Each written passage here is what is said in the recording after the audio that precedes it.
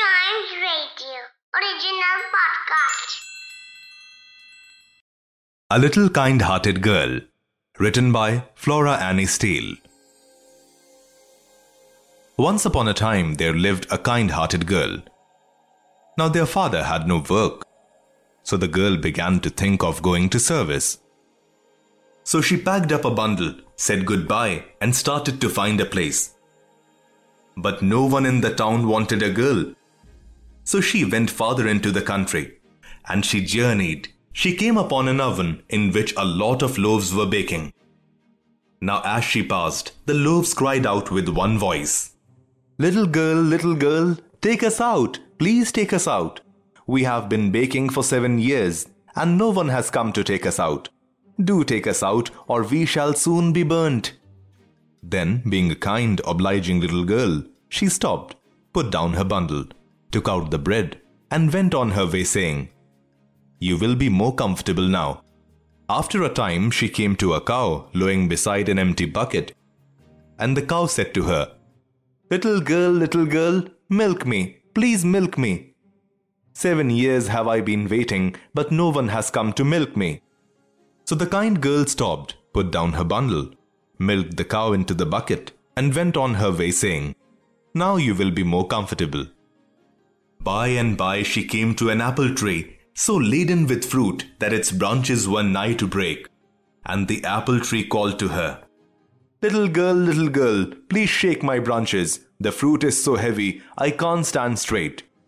Then the kind girl stopped, put down her bundle, and shook the branches so that the apples fell off, and the tree could stand straight. Then she went on her way saying, "You will be more comfortable now."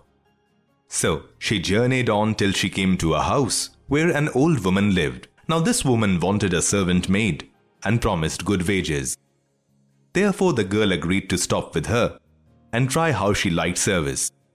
She had to sweep the floor, keep the house clean and tidy, the fire bright and cheery. But there was one thing the woman said she must never do, and that was looking up the chimney.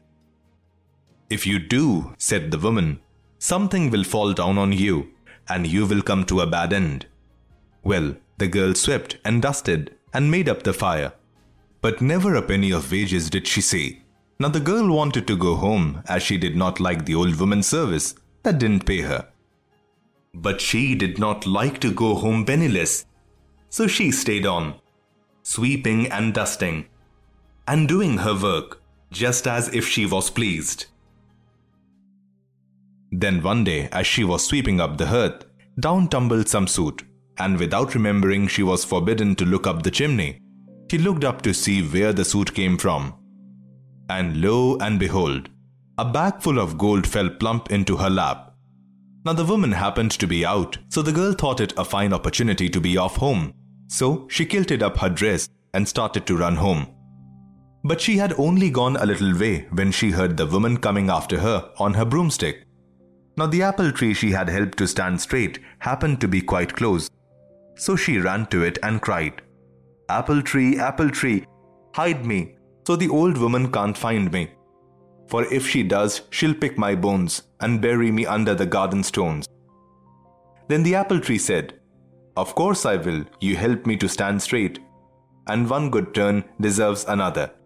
So the apple tree hid her finely in its green branches, and when the woman flew past saying, O tree of mine, have you seen my naughty little maid with a willy wag and a great big bag? She's stolen my money, all I had."